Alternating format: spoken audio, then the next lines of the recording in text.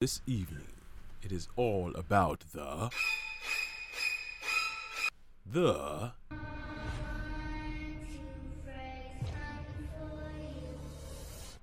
and some of the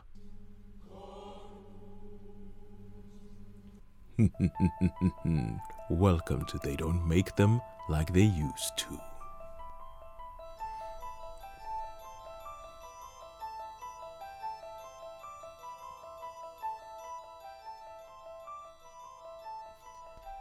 Yes, hello, good evening. And for some reason, everybody's walking around dressed up in masks and stuff like that.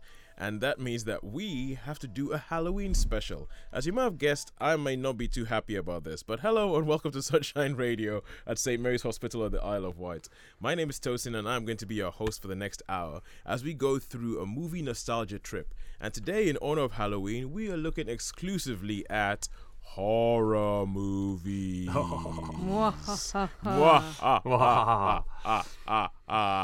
all that stuff. Right, so what we're going to do this week is that we're going to actually have a couple of films. We have I think this week we have a film that has been chosen as, well, it's known as one of the classics of the horror genre. We have another one that might not be that well known, but it has been remade into a new film and a lot of people talk about it. But before we go there, with me in the studio today are Sean. Hi, yeah. And Sharon. Hello. So, are you guys as excited about doing a series of films just based totally on horror movies as I am? Yeah. Yeah. Yeah, I like horror movies. I do like my schlock and I like my horror. I'm not into Halloween. That's a different thing as far as I'm concerned, but I am into the horror. Yeah. For me, I need to be scared. I've not seen a film that scared me. Well, maybe one slightly did, but I don't know if you call that horror. But apart from that, I don't really get too scared. Okay, all right, okay, cool. So, first up this week, we have a film that was picked. I think, Sharon, you picked this film. Yes. So, would you like to tell us what this film was, what this film is, and why you picked it? This film is an undisputed classic. I mean, I would arm wrestle anyone who disagreed with me about this one. I am talking about, of course, Dawn of the Dead. Oh, okay. George A. Romero, 1970s. Vampires. I know. Zombies. There's even a zombie that looks like Oddjob. It's a perfect horror film in every way. Okay. So tell me a little bit about Dawn of the Dead. Set the scene for me. Set the scene for me. What's the story about, and what makes it so classic? Dawn of the Dead is following the Night of the Living Dead. So inexplicably, the living dead have started walking the earth. Well, they do put a little bit in the Bible from Revelation, which doesn't really make any sense. If you know your Bible, you know that they've taken it completely out of context. But it says something like, when hell is full, then the dead will walk, and things like that. Mm-hmm. And so the dead have risen from their graves and are hungry for human flesh. And this is the Dawn of the Dead, is basically the night of the morning after the night before, and people are waking up to find that the world around them has changed. Yeah. And there's a group of people who, from their different walks of life, one's like a television reporter, one's in the army. Well, I can't remember what the other one does. They're a couple of SWAT guys, aren't they? SWAT guys, they're both in the army then. And they Police. Police, were they? I knew that they were sort of like trying to take down the zombie thing, and they got overrun. And so they all flee, and they end up in this massive shopping mall where they basically barricade themselves in because they've got everything they need there. They've got the food, they've got clothes, they've got weapons. This is an American shopping mall, and so they think they can survive there. And so this is a film you can look. I'll talk about the symbolism of different things later on. But if you look at the bare symbol, they've gone out into this shopping mall and they're like trying to survive the zombie apocalypse. Oh, okay. All right. So, Sean, I think you share Sharon's enthusiasm for this film, don't you? I love this movie. This movie is class. It's as I say, it starts off with the building. And there's like the SWAT team turns up. Everybody knows what SWAT team are, and they go, oh, they've got loads of people in this building, and of course some of the people still think they're okay, and they break into this building and they just like get mobbed. Yeah. So they decide that two of the policemen decide they're going to get out, and they say we got to leave the city. That you can't win against these odds. Win. And there's a helicopter guy, like a newsman, and he sort of picks them up, and there's a really, really good scene which I like, where there's some normal policemen in a boat, and they say, look, we're going to take the boat. Good luck to you guys, and then they take off in the helicopter with the helicopter's guys, the pilot's girlfriend, these two SWAT guys, and they land at on the roof of the shopping mall, and then they come up with the idea, like Sharon said, they're gonna That they could make it into a base, that they could live there. yeah. Okay, right. Okay, because as you might have picked up already, I am not that hot on horror movies. I am not that. They're not my favorite thing in the world, shall I say? And we'll talk a little bit about why later. But so you're saying this is just Sharon? You're saying this is just a classic film, and I have to say that there's not much that would make me want to watch a horror movie. But while I was researching the show, I actually I stumbled across the opening scenes of Dawn of the Dead on YouTube. And it did pull me in. It's because it starts off with just like a shot of a woman's face, and then she wakes up, and then you're like, okay, what's going on? And they're all like in this thing. It looks like they're in some sort of TV station. Yes, they're in a TV studio to start off with. Yeah, and it's kind of like they're coming in and they're sharing like a jacket, and I'm watching. I'm going, okay, I actually want to keep watching. I want to find out what's going on. If I didn't know that zombies were coming, if I didn't know zombies were coming, the truth is that I might actually still go back and watch it just because of this, just because everybody raves about it. And you were alluding to something that I've heard a lot being said. You talked about symbolism, yes, Sharon. It's definitely symbolism.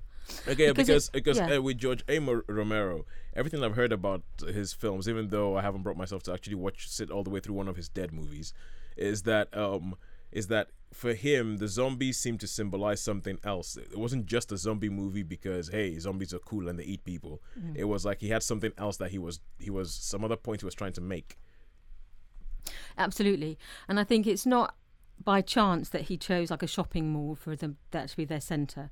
And I think in some ways he compares like the zombie to modern society and how we are like sucked into this consumerism and how we blindly follow the crowd in the same ways that the zombies will just like herd together and follow their desire, which is to eat. We in a society do the same thing. We shop, we do the same things every day without really thinking about it. So we lose our sense of individualism and we become like zombies in that we just get sucked into this mad consumer world. And that the real things, the things about surviving and being a real human being are not just about what you buy, what you own, what you look like. The meaning of life is more deep than that, and so it does mirror society. And that's saying, think about what you do. And often, in the story, it's quite clear that the reason we were talking about George A. Romero zombies here, and they're quite particular. Okay. And one of the characteristics of George A. Romero's is that they don't completely forget their previous lives. So they tend to return to some of their habits. So in other films, you see them like one of the key zombies in another film. He works in a petrol station, and in this place, the petrol station, when the car drives in, it dings a bow, and so even though he's dead and a zombie, every time he hears the bow ding, he walks out the front of the garage. He still lives in the garage. He stays there. So his previous life is still there. And he's saying that all these zombies start flocking towards the Mall because they're doing what they used to do when they were alive.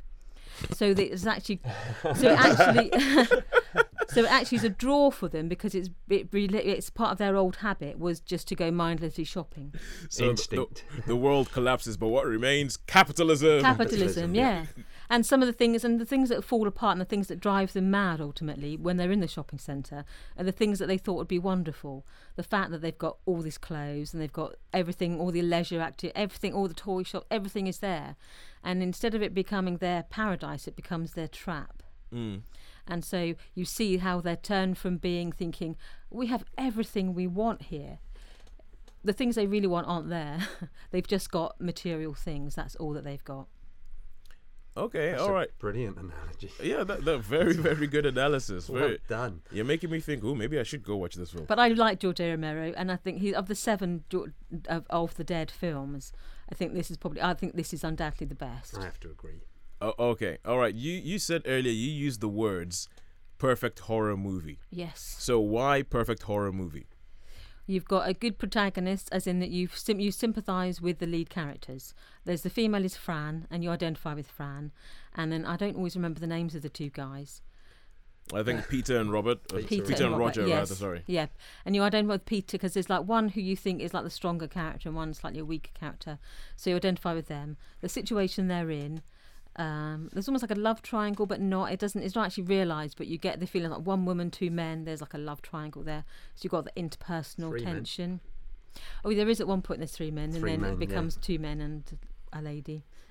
No babies. It's like two men and one lady and a zombie. There is humour in it. There's like they get attacked by this motorcycle gang at one point, and then you've got like bikers versus zombies versus the survivors, and then you've got these little vignettes of these individual zombies. Like there's one I call like the Odd Job zombie, who looks like Odd Job from Carry On Screaming, because he's got this really built up head, this massive head, and he walks into the rotor blades of the helicopter, and so obviously you see his head being chopped off, but they obviously have this prosthetic head, so his head is like twice it does the look a height. bit abnormal. So he does look like Odd Job. And then you got Wait. Odd Job. I thought that was from James Bond. I think they use the same name in Carry On Screaming. Okay, cool, gotcha. Okay. It's something like that. Is it called Odd Job and Carry On Screaming? But there's other characters, and there's like a nurse. There's a nurse. There's a and cheerleader. Nurse. And I love it because some of the makeup is really good. And I found out later that they had a professional makeup artist, but then George Romero got some of his mates to do the makeup. So, because just to do all the zombie makeup. So you get really good zombies. And then in the background, you see the zombies where it's like a woman who really badly puts on her foundation. You see the line around her chin. So these guys have got like zombie faces, but they've got like pink necks. And you see like a line where the green and the blue meet the pinky neck. And they got green hands, but then their wrists and their arms are like normal flesh colours. So if you're like me, and I always look for the neck. In all these vampire films, when they're supposed to be really pale, I'm thinking like, what's his neck like?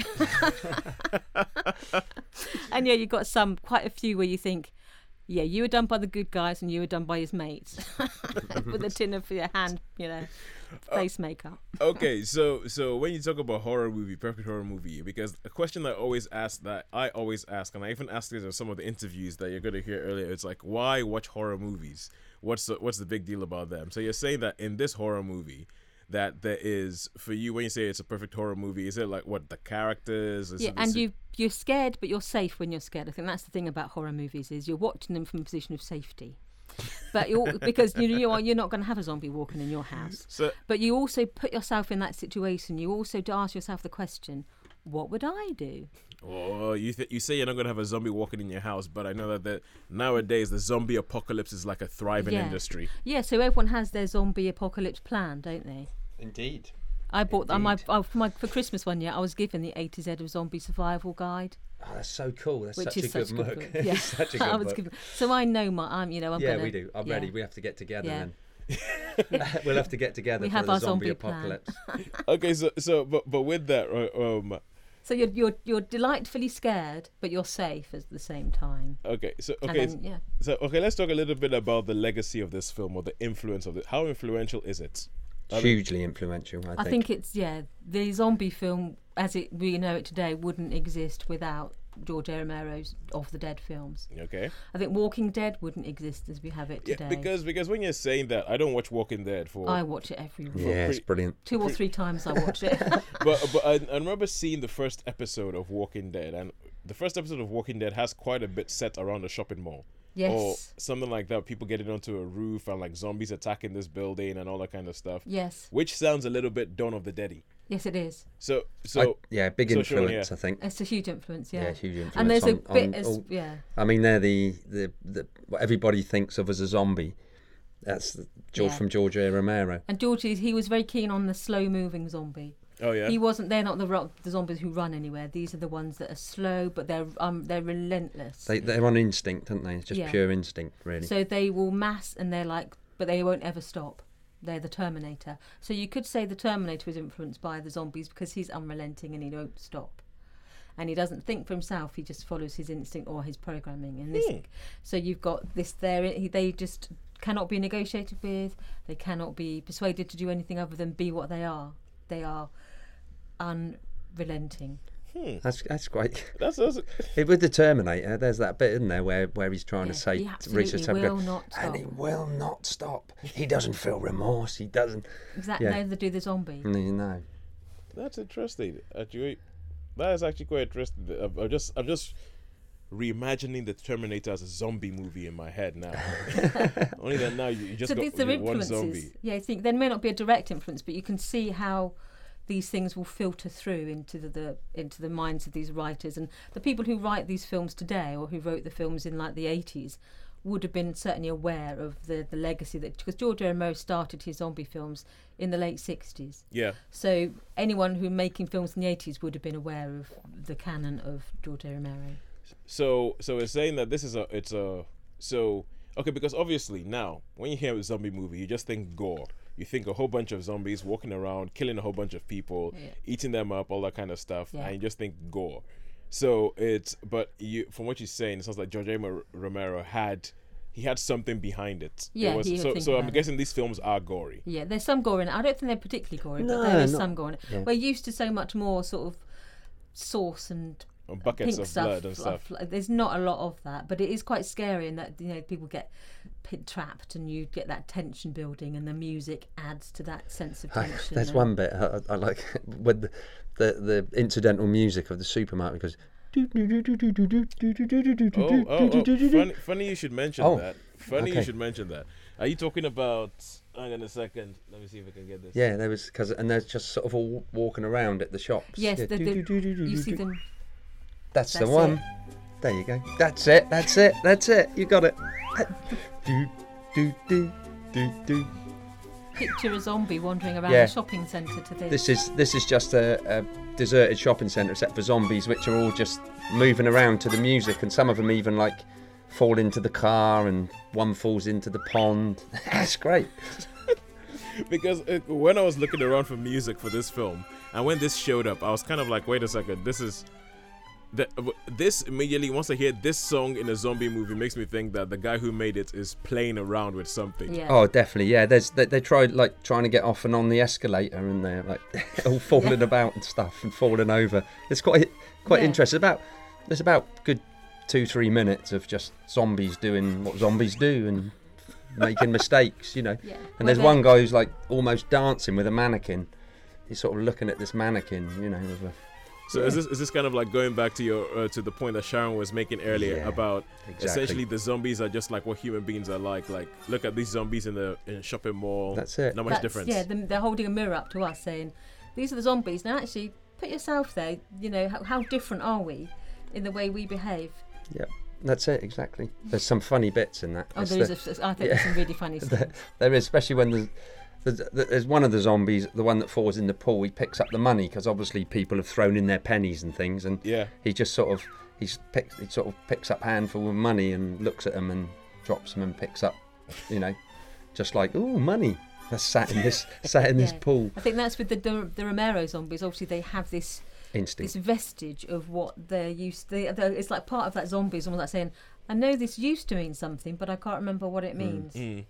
Actually, there's what was the one after that? The Day of the Dead, yeah. Day of the Dead. Because there's that's The sort of, soldier that takes who place. It's a salutes. soldier, Yeah. yeah. He's There's a a zombie soldier, soldier. and when he actually gets hold of the gun, he's like, "Ooh, I recognise He this." remembers this, yeah. They remembers do. that. They have this vestige of what they used to be. Yeah.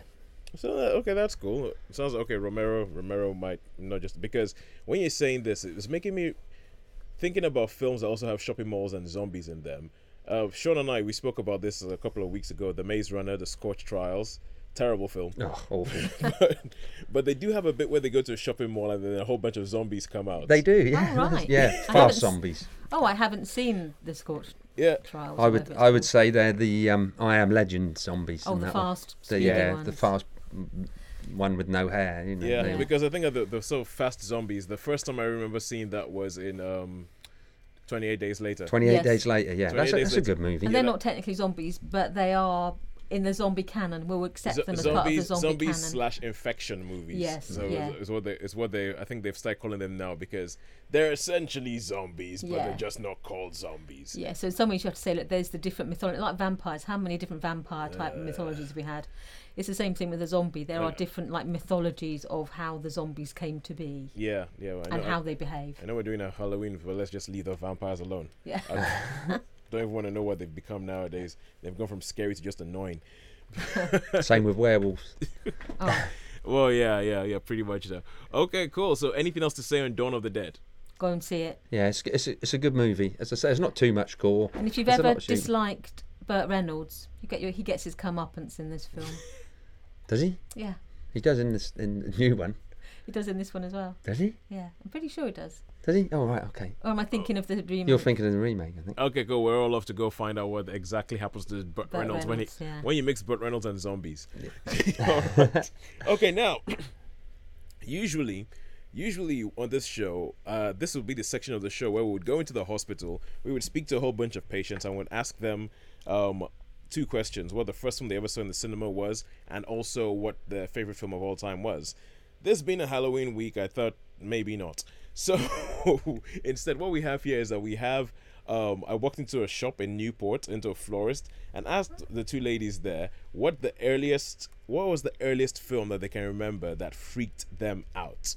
Now, this is what we heard. This is what they said about the earliest film that they remember that freaked them out. Anything like that. I hate anything like that. No, see, I'd Centipedes. rather have like Cinderella or Disney, something nice and pretty, not something horrible. No, I don't do scary films. I watched Red One last night. Okay, cool. So you don't do scary films. Sorry, who did you do? You recorded that? Yeah. Okay, Haley, how about you? What was the first film that ever freaked you out? Probably The Hills Have Eyes. 1 and 2. Ooh, Wes Craven. Huh? Wes Craven, he's the director. He's the same Is guy he? who did like the Scream movies and did like Nightmare on Elm Street and stuff Oh. like that. Okay, what freaked you out about The Hills Have Eyes? What scares me about it? Yeah. I don't know, they're just freaky looking. They rape women and make them give birth and take the children away. I don't know. So after watching the first one, why did you go watch the second one? It intrigued me. I've seen all the human centipedes as well. All 3. I've got 2 of them on DVD. Black and white one. Why? Number 2's in black and white. It's so gory. Oh, good God, why? Don't know. Okay, so why do you watch horror movies? And 3 those little flowers. It just freak me out. I don't know. I watch them, but they scare me. Monday, So do you like being scared? No, because I hate masks. Anything with like face paint and masks on, I freak out. So if I go out on Halloween, I'll freak. But you still go and watch horror movies. Yeah. I guess it's just like the sensation of like, "Ugh," and hiding behind a pillow. Don't know. Yeah, you might just have been able to hear myself, like the incredulity and be like, what? You can't stand Halloween, you can't stand masks, and you watch horror movies. This doesn't make any sense. But I think that there was some stuff that George A. Romero would have been proud of there. We're talking about scary movies while people are in the back trying to buy some flowers for a Ordering wedding. flowers, yeah. So yeah, that was at the florist. Yeah, so thank you, Sue,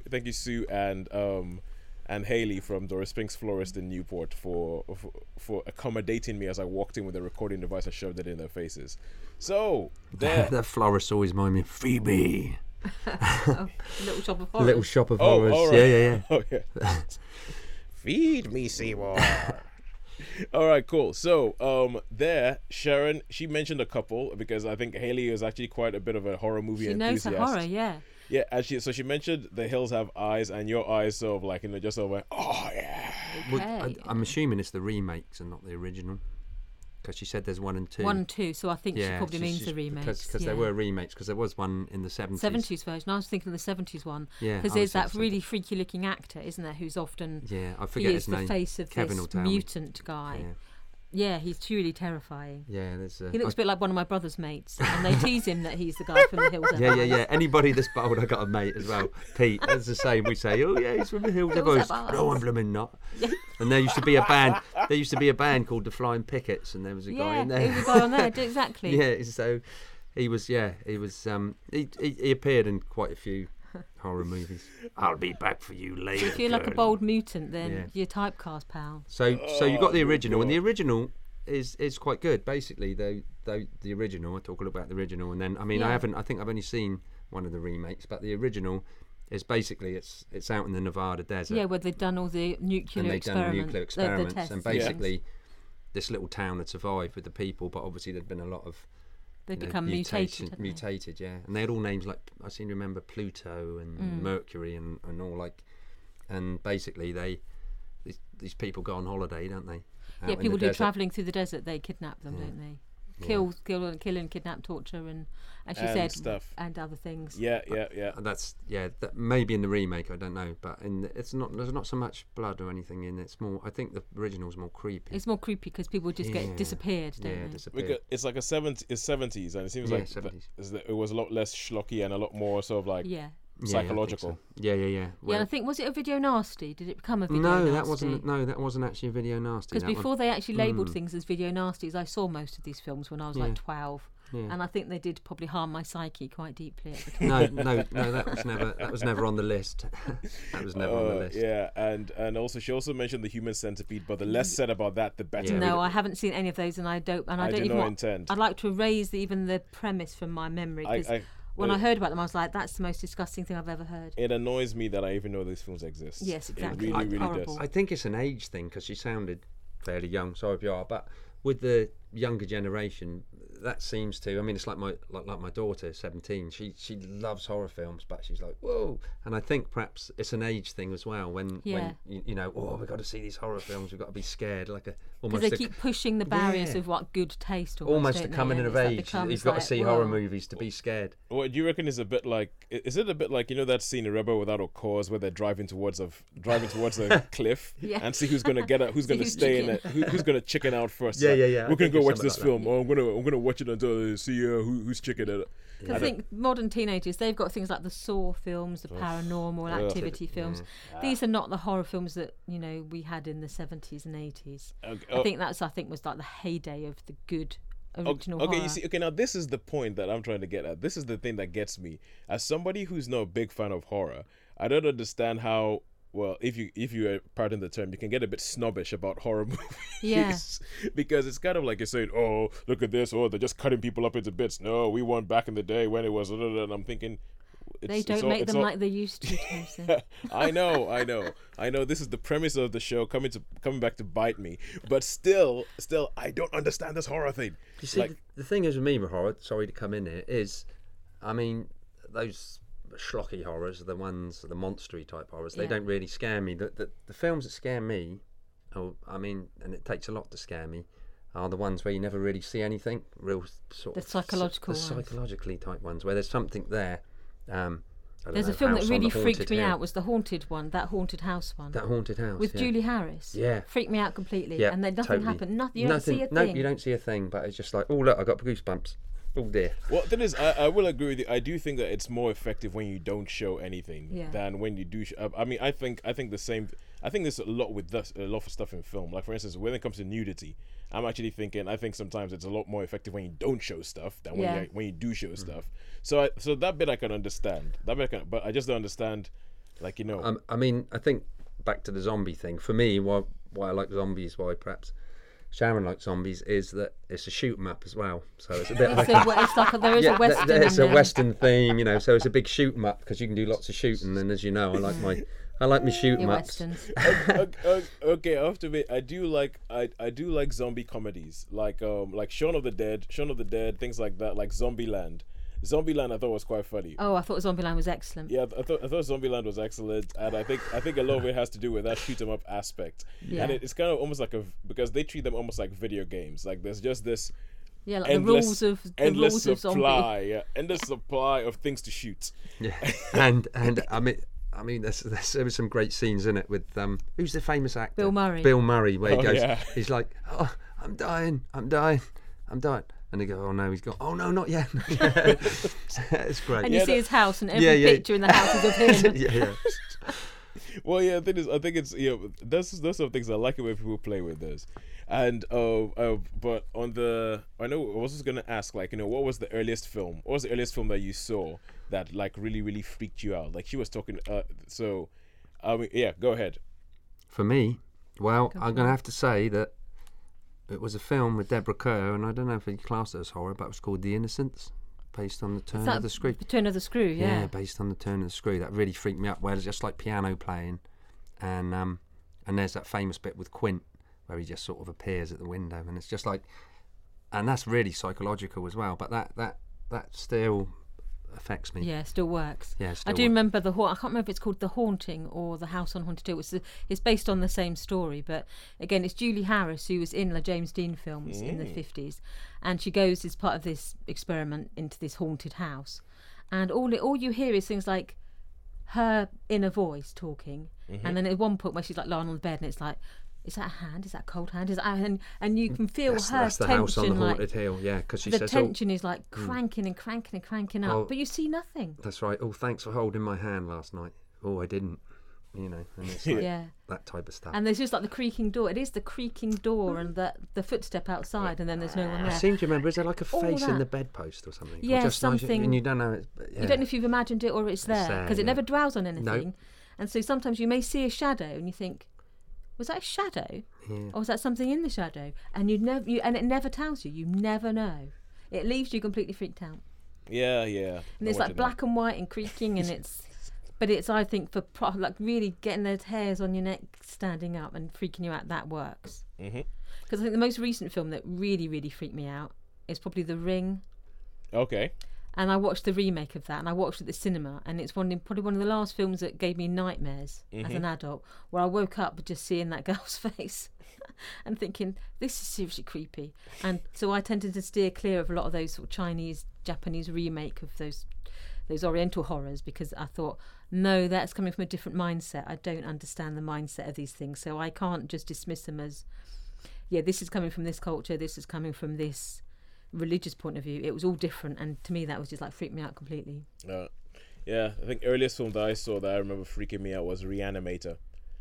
Oh, I remember seeing it, yeah, as a teenager. Yeah, I saw this. I must have been about 7. I was telling Sean earlier, and I came in not watching the beginning of the film, not understanding what the heck was going on, and all I saw was the bit where some guy cuts off another guy's head and then injects it with something, and then the head wakes up, and then the body comes. That as he's talking to this head that's woken up, the body gets up from the floor behind him and knocks him out, and then and I'm like, what the heck is going on? And the next thing you know, he's like walking into a hospital with his head in the back, his body's carrying, and he has like this head, and there's a bit where they have a woman and they're trying to do something to the woman on an operating table, and she frees her hand from like a restraint and slaps the head of this thing, and then the head falls off, and then she sees this head in a bag, and I'm like, what the hell? Until today, those images are still in my head. Yeah, still there. And I think that was probably at the moment where I thought, yeah, I'm not watching horror movies. It's like, no, I think I got caught up with the whole thing of everybody had to watch Nightmare on Elm Street, and you had to, and it became like a machismo thing about what you could watch and everything. After a while, I was just like, no, forget it. Cannot be doing with this. Just leave me alone, out of my way. Actually, quite randomly, one of the things as a child that really, really scared me was one episode of Star Trek, the original series, that used to scare me to death, and it was the one about Jack the Ripper. There's one where they're on this planet, and there's like this, and they have the legend of like Jack the Ripper, and it's like two little lights. It's an alien or something, and I can't even remember the denouement. So to me, that was why it stayed in my head. I remember them saying it's Jack the Ripper in space, and he's still there, and he's never been caught. And even though they've now identified him, they think, don't they, through DNA? At the time, it was just still to me, and that gave me nightmares for weeks after I watched that episode of Star Trek. Again, it's that there's no resolution to it. Like with The Ring, there was no proper resolution. So I think still today, those things where it's not resolved at the end is what slightly freaks me out. Yeah, I think even if it's not a horror movie, if there's no resolution, it's just kind of like, why? What is it? There's something unfulfilling about that. Yeah, and you just take it with you. You take all those creepy feelings, you just carry them with you at the cinema. I remember seeing one scary film with a friend of mine. He's like 6'2", really tall, athletic, but he lived on his own. In a quiet rural area, and he said I went home that night and I checked behind the doors because I was just slightly because he didn't like horror films at all, but he went to see one with me, and when he called me the next day saying, I checked behind the door before I locked up, and before I went in the house I checked to make sure there was no one there. And this was a man in his 30s. No, I understand. I'm with him. Yeah, sure. Do you have anything else to say about that? As I say, I've never really been scared too much. I mean, I have to say that they don't really. I'm still waiting for something to really, really scare me. I mean, I went to see. What did I go and see? Oh yeah, A Woman in Black 2. Is it Woman in Black? Yeah, you hated Woman in that, Black. didn't you? Absolutely hated it. So lucky that I was just in there with Joe, and we just heckled the movie. No, don't do that. Don't go up there. Don't touch that. Oh, look, what's coming from the corner. Don't look into the mirror. That's the thing about some horror films. You start saying to them, why would you do the stupidest Yeah, thing? that's it, isn't it? Why not turn on the lights or something? Why Yeah, go in why- real slowly? There's You a get the hell out of there, wouldn't There's you? a creepy Surely. doll in that room and it's doing strange things. Why? Don't go in there. Yeah, I must check out. Don't check in the room upstairs, will you? Don't go upstairs. Oh, there's a noise. You know what? I think I'm going to check the room. Yeah, I'm upstairs. going to check the room upstairs. There's a noise. There's loads of people been disappeared or killed or whatever, and then they. Let's go on holiday. Yeah, then. let's go on holiday. Yeah, let's take my small children to Let's this get the place. hell out Yeah. of there. It's like EastEnders. Who'd want to live in Walford? Eh? I'd be gone. You know? How would you live in a place like that? Jeez. It's, I'd say, don't like this like- place. There's too much going on. Let's just. Let's move to Peckham instead. Yeah, let's move to Peckham or Tooting Beck. yeah, because that's the funny thing, as I say with EastEnders, because especially today with Wikipedia and everything like that, people are about to say, Walford, oh, that person died, that person slept with that person and then killed that person to cover the track. That person. On up my street, it'd be awful, wouldn't it? You'd be like, yeah, your rating, at safety rating, get out of it. But they all talk low, don't they? And shut the door on your way out. You know.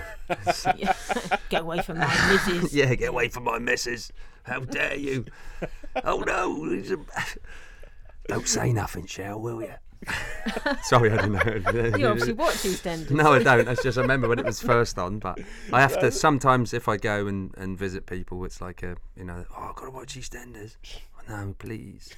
There was, and I I seem haven't to. watched it for years, so I remember there was one Christmas, and it was a big family do, and You know that's going to go it horribly was a wrong. few years ago now, and I know somebody was going to, something terrible was going to happen, and I got a wig and a knife, and just as they were all sitting around there, aunties, uncles, all that, and I ran into the front room and went, "Rah!" like that, right? No one jumped. They all just looked at me with disdain and said, "Shut up."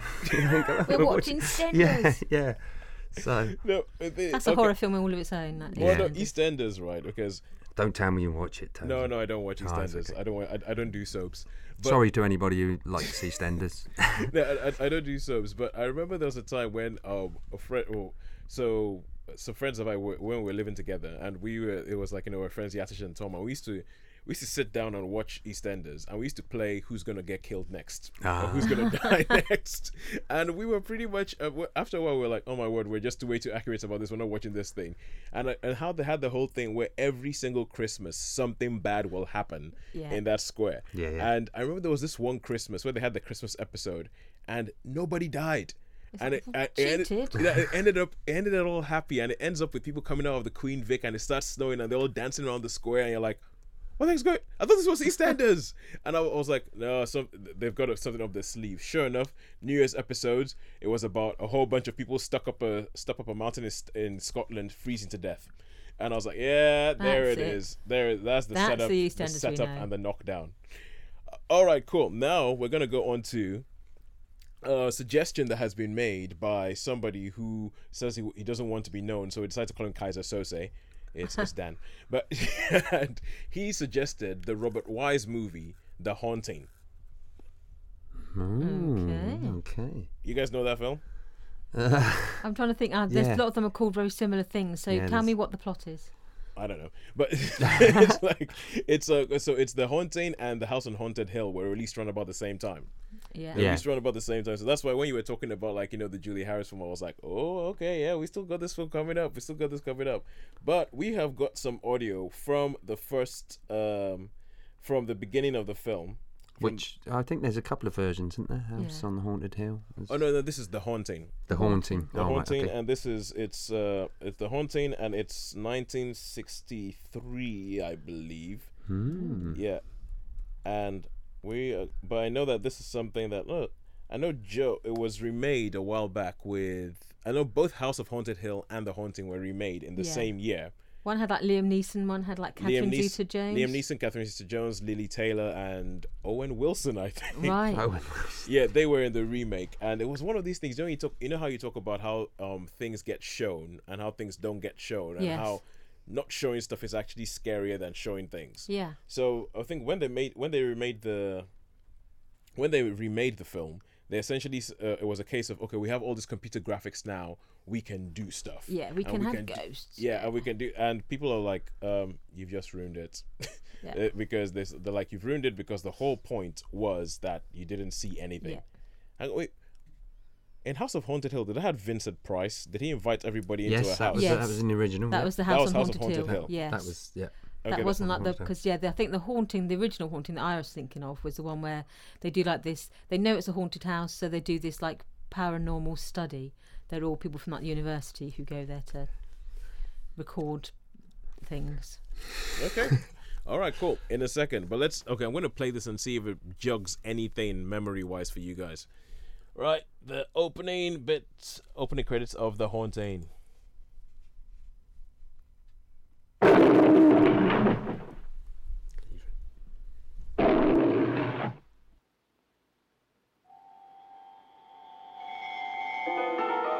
An evil old house, the kind some people call haunted, is like an undiscovered country waiting to be explored. Hill House had stood for 90 years and might stand for 90 more. Silence lay steadily against the wood and stone of Hill House, and whatever walked there walked alone.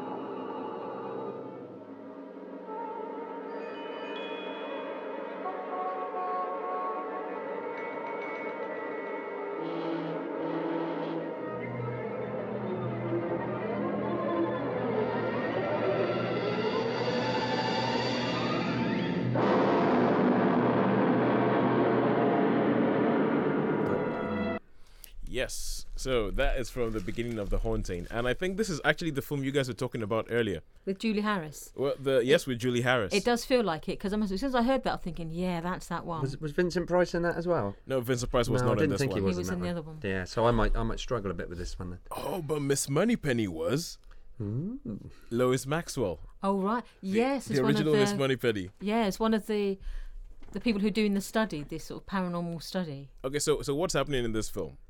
If my memory serves, I mean, obviously I haven't researched it. If my memory serves, there's a group of people who've gone into this notorious haunted house to see if they can find any evidence for it. So they go and set up recording, of its day, recording tapes and things to play at night and to see if there's any temperature changes and things like that. And people then stay and record their observations in different parts of the house. Yeah.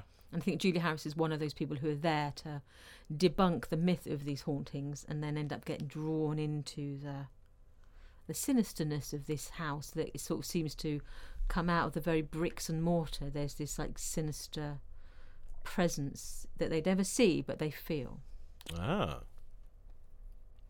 So this bad deeds or whatever's happened is just ingrained in the very stones that the house is built on. It's all to do with houses. Maybe it's about, because houses or buildings or supermarkets or shopping malls, they're all going to hang around somewhere. And you're going to have people there who live there. Yeah, people live there. Maybe some strange things happen. People who live there, and I guess the whole thing, because so part of what I think actually it's a bit of a trope in horror is somebody who is experiencing something and goes and tells everybody that this is what's happening, but nobody believes them.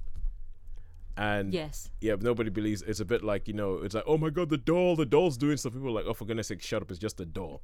yeah. And I think that's the thing with the house as well, is the fact that people will be like, it's a house, it's standing there. What do you mean that the picture spoke to you? It's just a house. Yeah.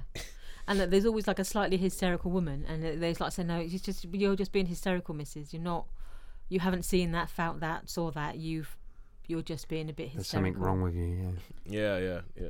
It's like, go have a brandy or something like that. Yeah. It's Have a couple of hormonal. aspirin, Yeah. sit down.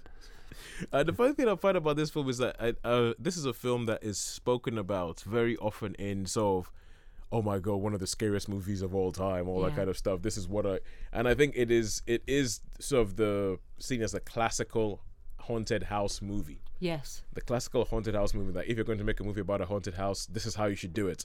But don't do it like this because this has already been done and we're all going to know what you ripped off. So, Yeah. so And the black and white, it helps, but the fact that I it think is black and white is. I think black and white movies have a certain, I don't know. because you don't see the Gothicness, shadows. The horrorness. shadows can be. You think, is there something in the shadows? Is there not something in the shadows? And it's all shades, isn't it, I think black light and and white shade, works. yeah. Yeah, definitely. Oh, I think so, because even, have you heard of the film The Mist? Yes. The Mist, the Frank Darabont movie based on a Stephen King novella. Yeah. So this was a film that was released a while back on Frank Darabont. It was released in 2005 or something like that, and he wanted to make it in black and white because he would, especially for this, he was like, look, it's all about paranoia, it's all about claustrophobia, and that comes across a lot better in black and white than it does in color. Yeah. And the studio was like, oh no, we got to release it in color. Now this is and I bought the film on because I wanted to see, because everybody spoke about this amazing black and white version, and I watched it in so I had it on DVD, watched it in color, and it freaked me out so much that I just sold the DVD and got it out of my house. Really? So yeah, I never got around to watching the black and white version because I was like, no, I've seen enough. no. I was Really? like, Really? yeah, no. Honestly, man, The Mist freaked the heck out of me. Yeah. It really, really did. Well, And- Frank Darabont, of course, is the man behind Walking short- Dead. Yes, he is. Yeah. And Carol from The Walking Dead is in The Mist. It's- She's one of the main characters. She's completely kick-ass in it, You to see, use the vernacular. But yeah, one of her first screen appearances, Melissa McBride, was in The Mist. All right. Okay. Wow. You see, now I don't even watch The Walking Dead, so I don't even know who Carol is. But Anyone who knows The Walking Dead knows Carol. Carol's great. I mean, she started off a real sort of weaky, wussy sort of person, didn't she? And then she's just turned into like this kick-ass. Yeah. Yeah. It's, so if they made The Walking Dead in black and white, would that...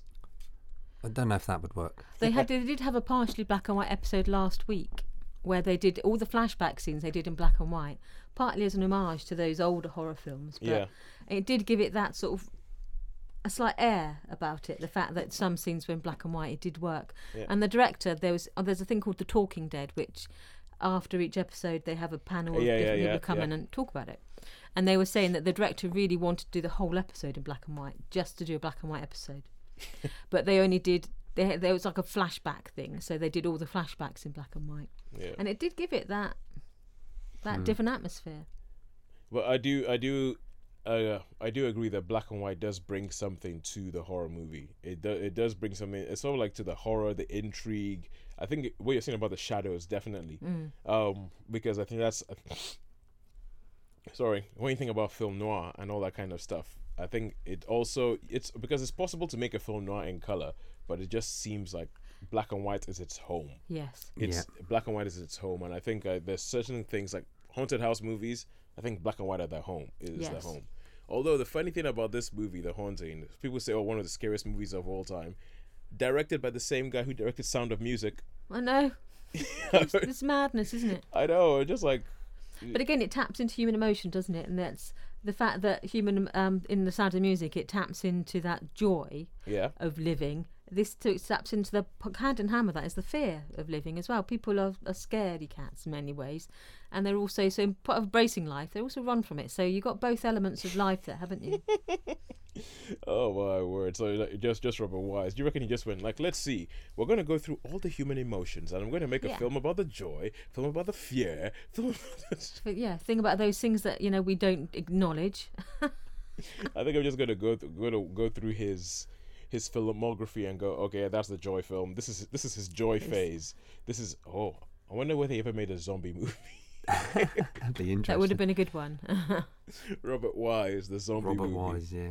Okay, all right, cool. So that's The Hunting Dawn, and now we come onto what is something which is one of it's one of the topics we find ourselves always gravitating back towards on this show, and that is the thorny issue of remakes. Now we have a section on this show called The Exception to the Rule. The rule being that they don't make them like they used to. And so now we have an exception saying we're going to talk about a film made after 1980 that is still good enough to be carried up spoken about in the same breath as the films that came before 1980. And we have Sean, you're just inching towards the microphone. I'm itching here. Inching towards the microphone. Yeah. Do you want to tell us what film it is that we're going to talk about in our exception to the rule section this week? Okay, the exception to the rule. This week is the 2005 remake of Dawn of the Dead. There's a surprise. What a great remake. No. This is actually quite a surprise. It's actually quite a surprise because especially when you profess so much love for an original. I think with most people, the truth is that if you really, really love the original of a film, and if they make years later a sequel or a remake or anything like that, your default setting is to hate it. But that's most people. But you, Sean, particularly, you hate the fact whenever somebody touches a film you love. So tell me, Dawn of the Dead remake, what won you over? What the heck? How can they remake a classic and you can still like it? I think it was one of these movies where I thought, oh no, they're going to do a remake. I suppose I better go and see it because see how disaster it is. So you know what you talk about when you slate it. Yeah, when you slate it, I thought I'm going to slate this movie. I'm going to hate it. It's going to be awful. I went there and I thought, oh, well, the opening title's great. I think the opening credits, there's a man, and it sort of builds you out. And I thought, oh, this looks interesting. And it starts off with like just normal, happy nurse family sort of situation, and they've got a lovely family with daughter, and they're asleep one night, and then all of a sudden, father looks up, sees his daughter, and he goes, "You okay, honey?" And she goes, "Rah!" And she leaps at him, and then that's when the titles start. The girl escapes, and she's looking all around. It's like all this mayhem going on. She gets in a car. Someone tries to get in the car. She crashes the car, and she wakes up. Well, once she crashes the car, that's when the titles come over, and then they wake up. She meets up with a bunch of people. They find this find this shopping mall, and decide that they're gonna stay at the shopping mall. But in this, the zombies are super fast. So they're the runny type. They're the runny zombies. They're the sort of. So they're not your sort of wobbly about things. They're not as. They don't have that comedy element. They don't have the comedy element. They're the sort of parkour, free running, cardio, Pilates zombies. That's the ones. Yeah. They're like really fast, and there's a few. Like you're saying about Burt Reynolds. Burt Reynolds pops up. I must have got that. That's where I got confused because I remember that. I loved that scene. Well, there's one guy who's over the road who's stuck in a gun shop. Yeah. And he's like a sniper, so he sits on the roof of his building, and they're on the other side of the road in their shopping mall, on the top of their building. Yeah. And there's this herd of zombies. There's 1,000 zombies all milling about outside their buildings, and so because they're bored all the time, what they do is they will write down to this guy and hold up a sign saying Burt Reynolds, and then you see his sniper scope pan across the crowd of zombies, and there's a zombie that looks just like Burt Reynolds. Jay Leno is another one. And and they have all these people. They say kill the, and then he shoots that particular zombie. So they just like do target practice with all these zombies. Yes. And it's a really funny moment, when they said Burt Reynolds, and you think Burt Reynolds, and then you see this zombie, which is like Smokey and the Bandit. Burt Reynolds, he's got the hair, the tash, everything. Also, I like some of the characters in this. There's a lot of characters. There's a good character development in it. Yeah, actually. More, really. I think that's why it does match up with the original, because it isn't just these vignettes of people, all these, here's the good guy, here's the bad guy, here's the blonde woman, here's the dark woman, here's the child. They're actually, all the characters are quite realised, and there's like the pregnant woman in this, so you've got the creepy pregnant zombie baby thing. Yeah, no, you're exactly right. There's some great characters in it, and sometimes they change as well, don't they? There's like a transformation with them. So, I mean, originally there's the one guy who's like the security guard at the shopping mall, who's just like a real total, idiot really, and he's like doesn't want anything to do with them. Let's lock him up, all that. But in the end, he turns into a good guy. One of the good guys. He's quite efficient, Quite efficient, yeah. He's like everybody likes him at the end. Like you hate him to start with, and you end up liking him, a bit like Carol, I guess. Yeah, but like in the first film, the realization what was their refuge becomes their trap. Exactly. And so again, but you see them trying to work out what to do, and that becomes a big part of the film and how they can get out of their trap, rather than just wait for it to all fall apart. They actively try to seek a new solution to their problems. All right, cool. So usually when there's a remake done, like I know we've spoken about this with the Italian Job for one. We've spoken about Italian Job. We've spoken about this with the Assault on Precinct 13.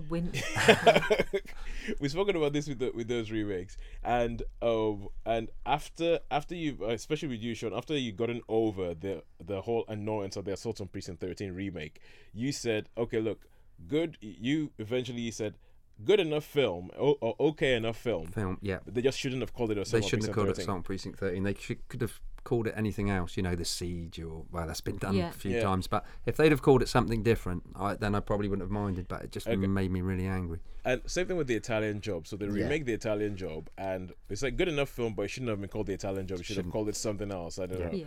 Minnie's Takeover Venice or something like that. There's also another remake called The Mechanic. Jason Yes, Statham, I've have you seen seen that. that? Well, the Yeah. original is with Charles Bronson Yeah, I've seen and them Jean both. Michael Vincent, which is so they could have called that a different. I don't know why Yeah. they keep calling it. But with this, you're not annoyed about the. No, I'm not annoyed you're about not. this. You're not saying, "Oh, good enough film," but they should have called it something different, not Dawn of the Dead. No, this is good. Dawn of the Dead. I'm waiting for another one. I'm hoping I because think- it ends. It's a great ending. Yeah, it is a good ending. So, And I think the fact that it works is because it takes, obviously, of their time. So they look at talking about the consumerism. They look at what drives the consumerism. So the George A. Romero zombie things, you can see their motivation and what the filmmaker is trying to get across. And I think in a similar way, they've updated it. So the things that motivate the naughties crowd and the naughty zombies, there's slightly different motivations there, and it works. I think it taps into that. What are our weaknesses, and it holds a mirror up to our societies in a similar way in each film. yeah, because they're there, aren't they? But they've got TVs. Whereas in the original Dawn of the Dead, there's like one little tiny TV, Yeah. I think, and a radio. An old transistor radio. In this one, they got the big widescreen They've got all TVs the gadgets, and it's all updated. And it's just as everything hollow to do. as the first It's just one. as hollow as the first one. Yeah, exactly. So it's essentially taking the central ideas of just moving them a couple of decades. Yeah, and updating in every way. So their home lives are different. They're obviously, they've given them a bit of a backstory, and what the different characters, what drew them to them all, again gives them a different backstory. So it moves with the time. So it's updated without losing the spirit and the sensibility of the first film. And directed by Zack Snyder. Yeah. Who's doing he did Superman, the latest Superman yeah. movie, and is doing the new Superman versus Batman film. And on talking about a sequel, Zack Snyder wanted to make a sequel for this. It was going to be called Army of the Dead, and it was going to be a direct sequel to this film. Because there's an Evil Dead film that's called Evil Dead Army of the Darkness. Dead. Army of Darkness, Army sorry. of Darkness. And so it was going to be called Army of the Dead, and they were going, but then he got the gig to direct Watchmen. Oh, right. So he went off down that path. So he went off down that path and he left this. And also the original script for this, which might be part of the reason why it's so good and why it was written by James Gunn, who is the same guy who directed Guardians of the Galaxy. Oh wow. Oh, right. So okay, yeah. So good antecedents then for Yeah. this one. Well, yeah, and I think he's the kind of person who he also did a movie called, if we talk about horror movies, called Slither. Slither. Yeah, he wrote and directed Slither. And That's with Sharon Stone, isn't it? no. No, that's that's Sliver. Slither. That's Sliver. different film altogether. Very, very, very different movies. Very different My faux pas, sorry. Yeah, so it did and so I think he has this real sort of like idea. He has this real feel for, okay, this is what it was. He's probably a big zombie nut himself. Yeah. And he's like, okay, we're gonna pay homage to this, but we're gonna move things along forward. I think he's really, really good at that. So Sean, you mentioned the opening of this film. Yeah. So do you want to we got a song here from the opening, but do you want to just explain what's happening, what happens in the opening, and then we'll play the song? Okay, in the opening credits, basically you see these scenes of riots and planes and soldiers, and you've got like these news clips of they're saying, I mean, is this airborne? We don't know. Is this a military or civilian hazard? Both, and so you've got this narration over this song that plays, which I assume you're going to put on, are you? Yeah, we're going to put on, okay. yeah. And there's a famous Johnny Cash song played over the top with all these things going on. So I think you really need to see it to enjoy it. But it's great if you can just picture all these riots, all these shootings, aircraft, and a guy chatting. That's basically what it's all about, saying what's going on. Okay, so here's Johnny Cash with When the Man Comes Around. One of the four beasts saying, "Come and see." And I saw, and behold, a white horse.